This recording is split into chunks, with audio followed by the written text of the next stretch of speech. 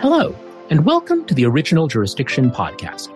I'm your host, David Blatt, author of a Substack newsletter about law and the legal profession, also named Original Jurisdiction, which you can read and subscribe to by visiting davidlatt.substack.com. You're listening to the 7th episode of this podcast, recorded on Wednesday, November 30. My normal schedule is to post episodes every other Wednesday. I must confess, with all due respect to my past guests, that this episode might be the most fun one yet, and I owe it all to my guest. Lawyers are known for being risk-averse, and many carry that over into their interviews, not wanting to say anything that might get them in trouble or rub someone the wrong way. That's definitely not true of my latest guest, who's known for her refreshing candor, whether you're chatting with her at a cocktail party or whether she's arguing before the United States Supreme Court. Lisa Blatt serves as chair of Williams & Connolly's Supreme Court and Appellate Practice. She has argued 43 cases before the Supreme Court, more than any other woman in history. And she has prevailed in 37 of those 43 cases, giving her a win percentage of 86%, which has to be one of the highest around, at least among advocates who have argued before the court as often as she has. She has won numerous awards, including Litigator of the Year from the American Lawyer just last year. Lisa graduated from the University of Texas for both college and law school, summa cum laude both times. She clerked for then-Judge Ruth Bader Ginsburg on the D.C. Circuit, and then joined Williams & Connolly as an associate. After government service at the Department of Energy and then the Office of the Solicitor General, where she worked for 13 years, Lisa returned to private practice. And in 2019, she came full circle by returning to Williams & Connolly. In our lively and wide-ranging conversation, Lisa and I discussed her unique relationship with the late Justice Ginsburg, for whom she clerked, her distinctive approach to Supreme Court oral advocacy, including her thoughts on trying humor with the justices, why she loves coaching debate, and why she thinks lawyers should not be passionate about their work. Without further ado, here's my interview of Lisa Blatt. So, Lisa, thank you so much for joining me. I'm really honored to have you on the podcast. Well, thank you. I'm honored to be here. So, if I had to guess where you're from based on meeting you at a cocktail party or hearing you argue before the court, I would have guessed you're one of us, a New Yorker, Northeasterner, but you're from Texas. That's right. Both of my parents are from New York, and I grew up listening to the word y'all with a very thick New York accent. So everyone assumes I'm from New York, but no, born and raised in Texas, West Texas, moved all over Texas, UT, undergrad and law school. And I think a lot of my personality is because I'm from Texas, and I think I'm on my 12th pairs of cowboy boots. So, oh, wow. Okay. So I'm definitely a Texan. Definitely a Texan. I think part of the way I talk is because my parents are both from New York. That makes sense. You have a kind of candor, although I guess Texans are pretty candid too, aren't they? I don't think my candor comes from being from Texas. I don't know where that comes from. Actually, no one in my family is like that. Fair enough. So going to your upbringing in Texas, were there any hints that you might become a lawyer? I believe your parents were not lawyers. Right. Dad was a software engineer, mom, a stay-home mom until she became a psychologist. But no, I think it was Thurgood Marshall, something about his story of Brown. I still get sort of teary when I think about it. Something about his story of what he did in Brown versus Board of Education, being the lawyer, the advocate, not the justice. I just wanted to be a lawyer, and I did debate, I think, speech and debate starting maybe in 7th grade. But was always very into debate and just knew that I wanted to go to law school. What events did you do in debate or speech and debate? Just now it's embarrassing. Policy debate, which is all that fast talking. And I had to unlearn that many years later. But yeah, I did policy debate, and I spent many years coaching debate. So I do love the art of advocacy and argumentation and trying to persuade someone. I think I read in one of your profiles or interviews that you do coach or did coach debate. What was that like for you? It seems like you're very competitive about coaching debate. No, actually, that's not right. I'm very passionate about coaching debate. Okay. And I feel very strongly about coaching is probably what I would definitely do if I wasn't a lawyer. I feel very passionate about helping children and kids. I don't think it's about winning and that's one of the things you have to teach kids is because they just want a trophy.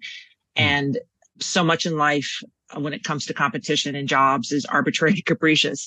And so one of the things that is so important for us, even adults, to understand is that some stuff is out of our control. And, if I can just teach one child how to stand up straight and feel good about an argument, then that's a home run. So I love everything about coaching debate. Also, the different perspective was just like a huge thing, getting a bunch of kids in a room. I've taught middle school debate and high school debate, and I would say my favorite was middle school because they're not yet completely sold on their politics and ideology, and trying to just get them to open up about things like background checks or hate speech or, should dodgeball be banned in schools because it's violent, just anything. Any topic. Nowadays, not all topics are safe as others, but just lots of fun topics. Which tastes better, Coke or Pepsi? Anything that you can just form an argument about and how to organize your thoughts. Look how excited I get. Just the notion of being able to teach this in a way that is helpful, especially for women. And a lot of kids are very insecure at this age, and everything about trying to show them that they can be confident it's like the best thing in the whole world. Speech and debate was huge for me in that respect. I was a very nerdy kid, very insecure, but when I found something and I enjoyed it and I was good at it, it was a big boost for my confidence. I'm curious. So your husband's a lawyer, you're a lawyer. I believe you have 2 kids. Are either of them into speech and debate? One's in law school. They both did debate, and the other one's just applying and now getting into law school. So we're going to be Blatt and Associates or Blatt and Blatt. Yes. So no, David, my husband, no debate, finds it completely foreign, but both Daniel and Rachel did debate. Excellent. So in doing my research, I did come across your wedding announcement when you and David got married. I'm curious, did you give much thought to the whole take his name or not take his name thing? Okay. My maiden name is Schiavo. So I was so eager I would have married anybody with any last name. As soon as somebody gave me a proposal, the answer was yes. So yes, I gave a lot of thought to taking his last name. Everyone mispronounced Schiavo. It actually, its direct translation is slave in Italian. So I was happy to go. And I happen to love Blatt, which rhymes with your last name. It's so great. It's very easy to spell. The only issue is 1 or 2 T's, but yes, absolutely. But I'm very happy. I'm actually fine with people. A lot of people still know me as Lisa Schiavo, and that's fine too. But Blatt, I like being Lisa Blatt. So as we talked about, you went to UT for college, law school, summa cum laude, did super well. And in some ways, your first big break, I would say, was clerking for then Judge Ruth Bader Ginsburg on the DC Circuit. And she was a great advocate and a great justice, but some people say she wasn't warm and fuzzy with her clerks. But in your great piece for the Texas Law Review, Reflections of a Lady Lawyer, which I'm going to put in the show notes, it sounds like you had a fairly close relationship with her. Extremely, because I couldn't talk about the law with her. I mean, I'm being completely serious. Both of my co-clerks were absolutely brilliant people from Harvard on the Harvard Law Review.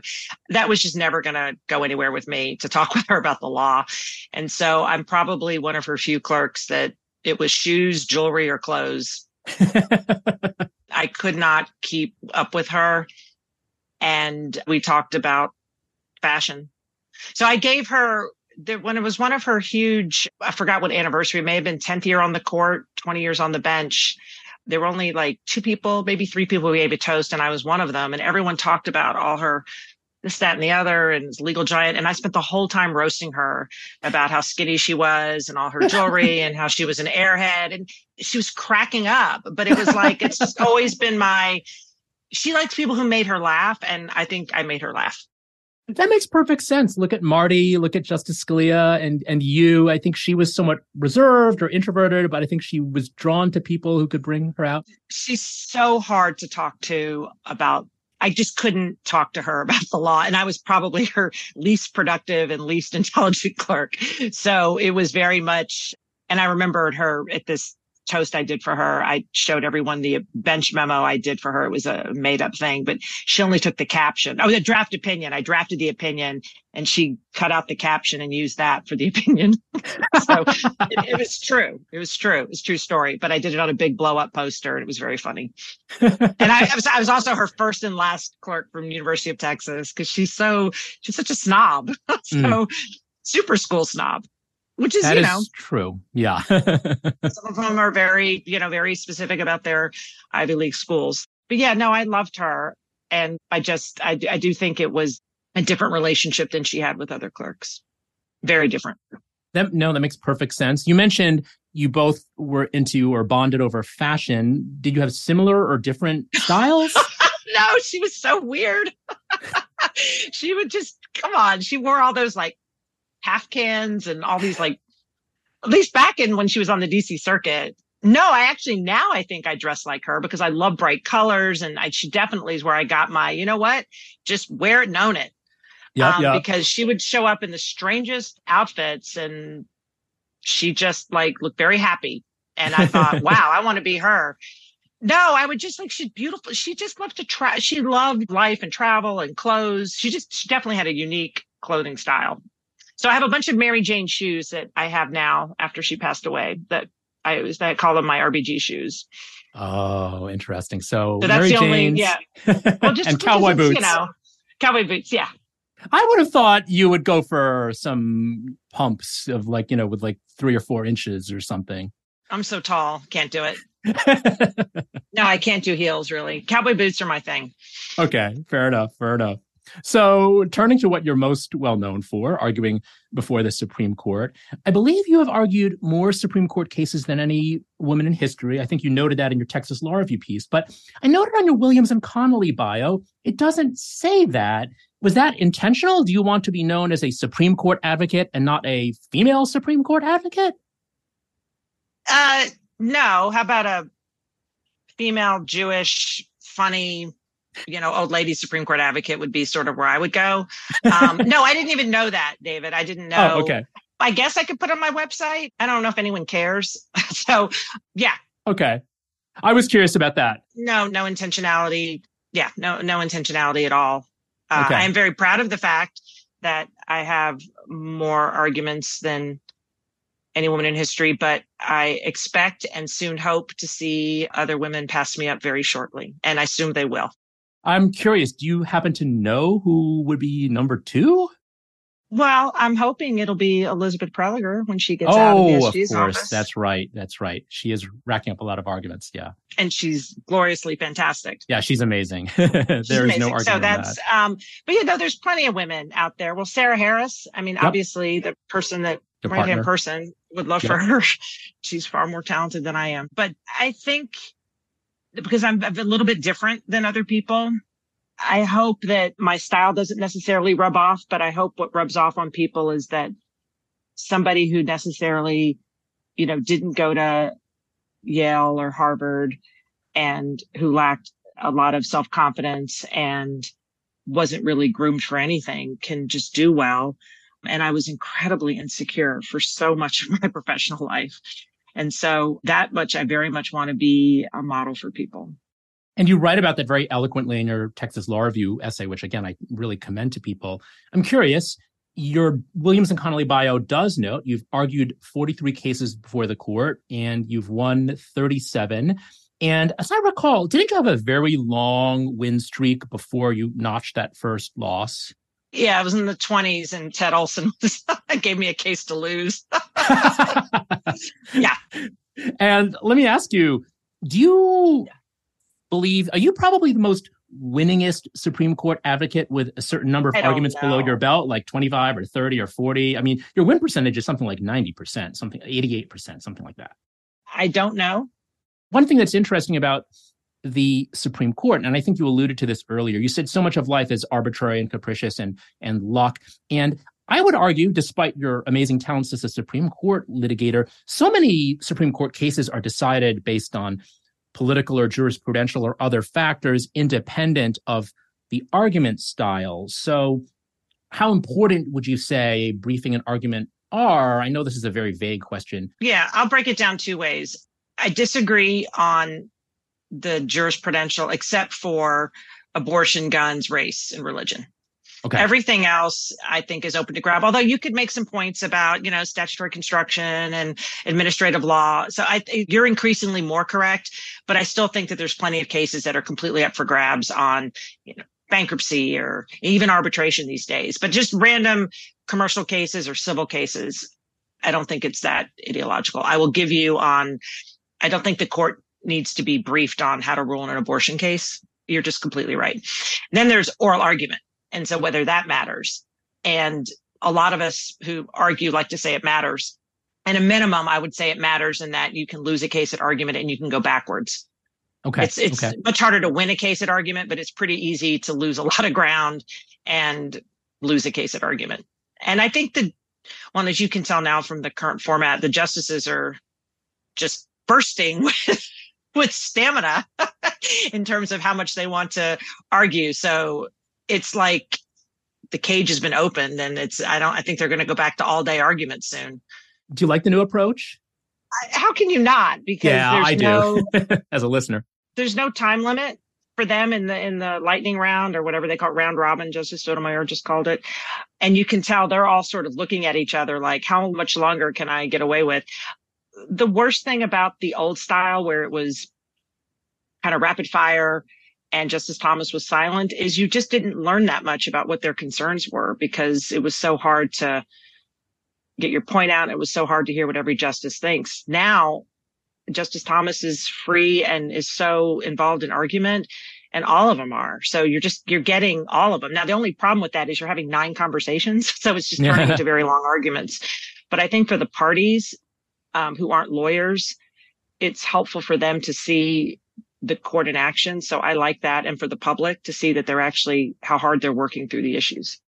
Absolutely. And I know this is a pending case, so we won't delve into the merits, but I would commend people to the argument in the Warhol case, which you and Ramon Martinez and Yari Dubin recently argued. I think it's a great case. It's super interesting. The argument went on for quite some time, but you really do see the justices grappling with the issues in a very earnest and non-ideological way. So I think it's a great argument. One of the things I don't like talking about in argument is the law. So to me, those cases are the most fun, because you can talk about how the case matters in the real world, what it means to people, the public, the parties, and you're not so much talking about what some word in the U.S. code means. Exactly. That case covered everything from Darth Vader to Mondrian to, the Jeffersons. And so I think it was a really fun case for folks to listen to. So turning to advocacy and your style of arguing before the court, which we alluded to, Sarah Isgur of the Advisory Opinions podcast said that nobody should try to imitate Lisa Blatt, even though Sarah thinks you're an amazing advocate. Nobody should try to imitate Lisa. And I agree that there's a sort of don't try this at home, kids quality to your argument. Would you say you have a distinct style of argument? And if so, how is it distinct? Well, it upsets me that so many people say don't try to emulate her, because it just upsets me to hear that. I'd like to be. I would be flattered. I'd be like, I'm inimitable. I'm sui generis. You can't imitate me. I think one of the things that you have to do when you're a Supreme Court advocate or any advocate is make sure everything you say you can back up. So if somebody wants to say, wait a minute, did you just say what you said? You're going to go, absolutely said what I said. And I'll repeat it again. And that has always been my philosophy. So it's true. I think some people think I maybe go up right up to the edge, but I'm okay with that. I'm happy to defend, sometimes I say things and I'm like, oh my God, why did I say that?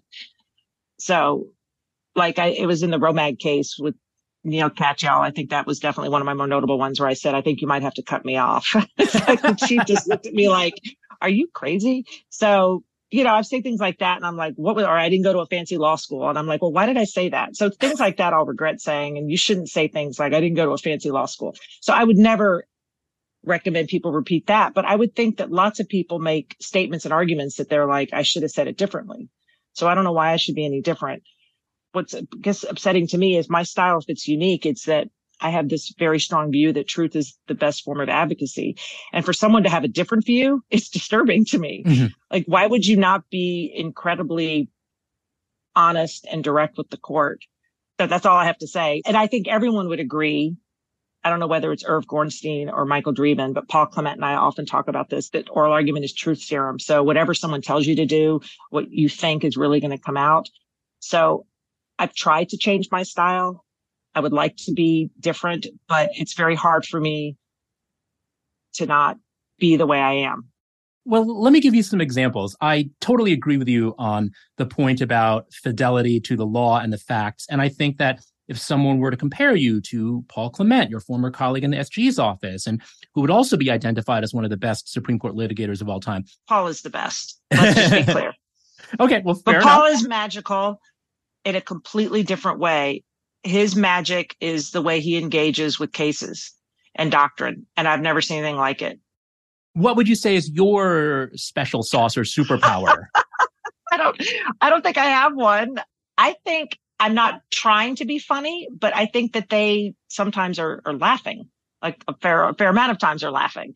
And so I don't know why that is that they think it's funny, the things I say. I think this is another aspect of your argument that I think people say, don't try to imitate. Usually, I think when people say, well, what are the rules of appellate or Supreme Court advocacy? They say, well, listen to the judges or justices. Don't talk over them. Really try to be responsive. But I think people also say, generally, don't try humor. But you do try humor, and it almost always works. No, I don't try it. I don't try it. No, you never should try humor. Absolutely never try humor. It would be a disaster. And can you imagine making a bad joke? That is the worst thing to do. Don't try humor. I think sometimes I say things. I remember the first time I said something that got a hysterical laugh. It was an argument in the gas tank case, which is mentioned in the Guide for Counsel. Definitely considered, I know, at least by Justice Ginsburg, it was one of her favorite arguments. And it was a glorious argument. But in the course of the argument, Justice Scalia said, I said something, and he goes, is that public? And I said, I just made it public. And they all just broke out laughing. And I'm like, I'm not trying to be funny, but sometimes that bluntness and directness, it's funny, but I'm not trying to be funny. Does that make sense? Well, so when you made the funny quip in the Warhol argument about the airbrushed photos of Lisa Blatt, you were not trying to be funny. Nor was I trying to be funny when I said the court was yakking. That was great. Okay, the minute that came out, I was like, how do I take that back? But and they thought it was hysterical, but I wasn't trying to be funny. Why would anybody say that intentionally? Okay, fair enough. But so I think it's just quirky. I don't know what the word is. I don't know.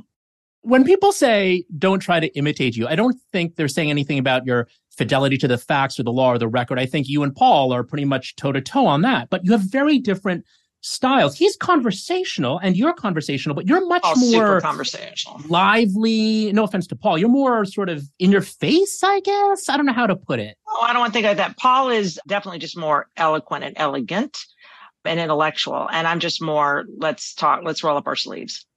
And I think that would be your superpower. I think you have a way to just cut to the heart of the case in a way that's just, and to also play out the consequences. I know that we're deciding cases in the law, precedent, not policy, blah, blah, blah. But I think you're really great at unfolding that. I love the line you had in the BL Mahanoy area school district case about the cursing cheerleader, where you were saying near the end in your rebuttal, like, justices, don't do this, in terms of setting forth a bad rule. I said, please don't do this to courts, or please don't do this to schools. Exactly. Yes, I said, please. Okay, the minute I said please, it's like I would highly recommend never saying in any oral argument, please. That is just, but it did come out that way. It was great. Maybe it's just refreshing because nobody says please. Or I referred to North Korea and Russia. And yes. So, but trust me, I'm not trying to be entertaining, because I strongly think that is a disastrous move. You should never try to be that, or try to be, you just can only be yourself. Yes. And so what you see at argument, I think, with a lot of people is just someone's true self. And maybe it's because I didn't go to a fancy law school. You mentioned in your Texas Law Review piece that it took you a little while to learn that to be yourself, that you tried on a couple of styles before settling on your current one. Absolutely. Yes. That's why it's very important that I feel the modeling and supporting younger people is extremely important. But how are you supposed to know this in your 30s? I didn't have the confidence, and I hated everything about myself. So yeah, I thought I would look at other, I guess, women and men and want to be like them. I mean, Maureen Mahoney, also one of the best time. She really, her voice, everything about her is to die for. I couldn't be her if my life depended on it. And it was very hard for me to just accept the fact that I was never going to be that kind of lawyer or just always be a little different and not ever feel comfortable like in a suit. And just really, I'm sure a lot of people feel this way where they don't feel like they belong. This is not like some great revelation. And so the sooner you can sort of accept your weaknesses and lean into your strengths, the better off you are. So the more I can try to tell people that wherever that leads you, the better. It just took me a while, probably late 30s, early 40s. What were some of the styles you tried on before settling into your current one? I grew up in the 80s, 70s and 80s. It was the suits, the really uncomfortable suits, pantyhose, all that stuff, like uncomfortable shoes, not bright colors, or not speaking up or worrying about how it comes out. I think the biggest thing that a lot of people won't do is admit they don't understand something. And I do that all the time at the meeting. I'm like, I have no idea what you're talking about. I literally have no clue what you just said. And a lot of people would never do that. And I think I sat through so many meetings where I would just go, I have no idea what those people are talking about. And now I'll say it and maybe people think I'm dumb, but I don't care. I'm positive that there's probably someone in the room that didn't follow it either. Yes, exactly. I think that's so true. But you know what? Shame and humiliation drives so many people and the way they conduct themselves. And the sooner you can sort of laugh at yourself, the better off the world would be. That's very true. Very true. I'm curious, over your 40 plus arguments, is there a win that you're most proud of? You have won a lot of really interesting cases, but is there maybe one that we haven't heard of or have not heard as much about? Yes. And it'll be probably, a lot of people will get mad at this and please don't hate me on social media, but the baby girl case. Yes. With the adoptive couple that I did with Paul. Yes. Yep. It just took, 2 years of my life and it was just a long, long struggle. And so I am proud that we won that case. It was just involved a child, a family. And so it was just to me a meaningful case. It was also, definitely one of my more memorable oral arguments. Well, I remember that case. I re-listened to that one recently, and this was a case that was interpreting the Indian Child Welfare Act, or ICWA, which is now back before the court. And you just had a really powerful line in there where you had something like, look, we're talking about children. We're not talking about property or something. You had a really resonant line in that argument. Yeah. So I think in that case, I think it's fair to say that I know this from inside sources that, you could see that case in two ways. It was one about the law and one about the facts. Then you can take it from there. And I chose to argue the case about the facts. So, yep. And it was just one. I think the ICWA case now before the court is very much about the law. Interesting. But okay. It's just some cases are more about the facts than the law. Yep. I think you won that case on the facts as well. There were a lot of facts, I think, that were not great for the other side. It was a 5-4 case. It was just tough. And the argument was very tough. It was also just very meaningful for me because I did it with Paul, who is,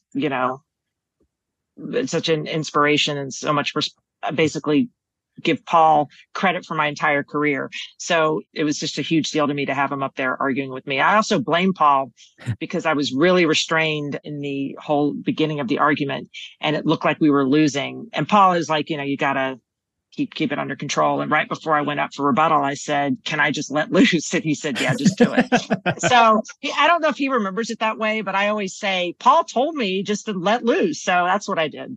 I would say another one of your superpowers is you really bring it in the rebuttal. Rebuttal is kind of sometimes an afterthought, but your rebuttal in that case, your rebuttal in the BL v. Mahanoy school district case. Oklahoma. I think Oklahoma was the worst. What do you mean by the worst? Well, because I basically said this will stimulate you and then repeated about rapists and molesters and murderers. It was epic. And then everybody blamed me for going hysterical. And then everything I predicted happened in Oklahoma. But yeah, no, the Oklahoma rebuttal was definitely one that was probably a little over the top. Well, look, sometimes you go a little over the top, but I think you also just bring I know you don't like this word as applied to argument, but I do think people would say you're a passionate advocate or I know. I've read your pieces saying don't use the P word. Save it for your hobbies or something. Save it for sex. Yeah. I'm not a big fan of passion. Do you really want a passionate surgeon? No. Well, I guess I want somebody who's good. Do you want a passionate architect? No. Do you want a passionate air pilot? No. Just get me somebody who can get the job done and not mess up my face. Or my house or my plumbing. Just get the job done. I do not want a passionate professional, period. Okay, so, well, I was sorry. I would say I'm extremely high energy. yes, yes. And I think you just have a sort of sincerity, I think. I feel that nobody feels they're ever getting a snow job from you. It's like very, very honest, very unfiltered. And I think that that candor, that uber compliance with the duty of candor to the court, I think is very appreciated by the judges. Again, think of a surgeon. Seriously, when you're out and under their knife, you need them doing a good job with whatever they're repairing. Your life is in their hands and you need to take care of them.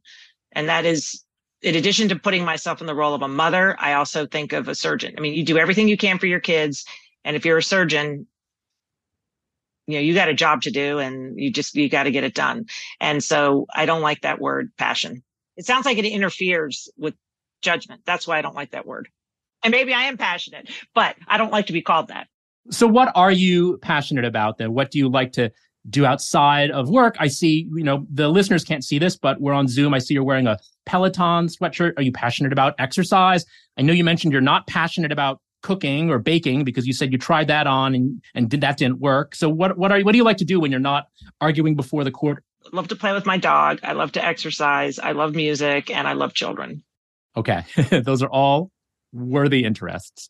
So this is the lightning round. I see our time is almost elapsed. So let me ask you my final 4 questions, which are standardized for all guests. The first is, what do you like the least about the law? And that can either be the practice of law or it can be law as that system that governs all of us. The stereotypical male ego. Fair enough. That is a good point and a very concise one. What would you be if you were not a lawyer? A debate coach. Oh, there are a lot of similarities there. I would coach. I would be involved with children in some way. Teacher, okay. Coaching, whatever I could do with kids. Wonderful, wonderful. I think everything that you think is different about me as an advocate is where I really come alive with children. Because they're so not used to adults that are normal. They're so used to adults kind of doing weird stuff with kids. And they just flip out when an adult is just tells it to them straight. There's some way that just so much fun. I love kids.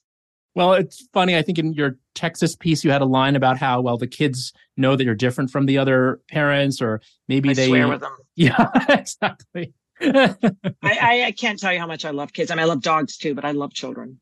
Oh, that's great. Well, I'm sure that if you ever retire from Supreme Court advocacy, I'm sure a school or debate camp would love to have you. Question number 3, how much sleep do you get each night? I sleep all the time, in the middle of the day, in the morning. I just sleep. I love to sleep. So I don't know, 7, 8 hours. I would sleep for 12 if I could. I really like to sleep. I am so glad to hear that. Naps are the best. I agree with you on that. I have a great ability to nap. Unfortunately, not everyone does. And some people have trouble sleeping, but it sounds like you're not one of them. Since the pandemic, I've had trouble sleeping, but then I'll just sleep in the daytime. But I do like to sleep. So I definitely get enough sleep. Oh, good, good. And I guess my final question, any words of wisdom, especially for listeners who look at your life and career and say, I want to be Lisa Blatt? Maybe it's 2 things that are similar. The hardest lessons are how to deal with failure. And you just can't let failure define you. It is inevitable. Setbacks are so inevitable. And so is embarrassment, shame, and humiliation. And so the sooner you can adapt to that, the better. That Jeff Wall once gave me the best advice of my entire life: with every door that closes, a window opens. And the other thing that Jeff Wall told me that was sort of foundational was, when you look back upon your life, will you be thinking about how much money you have or how many arguments you have? And the answer is no. You're not going to be thinking, if I'd only had one more argument or gotten one more reward. You'll be thinking about the relationships you've made along the way, that those are the most important. Now, I remember telling this to Judge Harris, who's just an amazing 4th Circuit judge. And she said, no, that's not what I'll be thinking about. I'll be thinking about, what good I did for the world. And I was like, I can't win for losing. So if you don't think about your relationships, at least think about what good you did for the world. And then the other piece of advice, which is along the don't let failure define you, is just don't let other people's view of you define you. Just because someone doesn't respect you, okay, you need to define who you are for yourself. And it is so easy to see yourself through other people's eyes. And it's just something you need to fight if you're insecure, like I was. Again, very, very true. And I think You have managed to succeed and define yourself in a really unique way. And again, I have such admiration for you, Lisa, and I'm so grateful to have you on the show. Yeah. And David, let me just plug you. You're a god, and my family loves you. My husband loves you. We always read you. You're just amazing. My husband follows everything you say about Yale. Well, there's a lot to say, and I think I'm going to be hopping on a train soon to head up there for an event. But again, thank you so much. Avid follower of you. Thank you again, Lisa. This was so much fun, and best of luck in the arguments you have stacked up for the rest of this term. Thank you, and thank you for inviting me. Thanks again to Lisa for joining me. I'm always inspired by people like Lisa who can reach the pinnacle of the legal profession while remaining true to themselves. She's a unique advocate and personality, and I mean that in the very best sense. As always, thanks to Tommy Herron, my sound engineer here at Original Jurisdiction, and thanks to you, my listeners and readers, for tuning in. If you'd like to connect with me, you can email me at davidlatt@substack.com, and you can find me on Twitter, Facebook, and LinkedIn at David Latt, and on Instagram at David Benjamin Latt. If you enjoyed today's episode, please rate, review, and subscribe to Original Jurisdiction. Since this podcast is relatively new, please help spread the word by telling your friends about it. Please subscribe to the Original Jurisdiction newsletter if you don't already, over at davidlatt.substack.com. This podcast is free, as is most of the newsletter content, but it is made possible by your paid subscriptions to the newsletter. The next episode of the Original Jurisdiction podcast should appear 2 weeks from now, on or about Wednesday, December 28. Until then, may your thinking be original and your jurisdiction free of defects.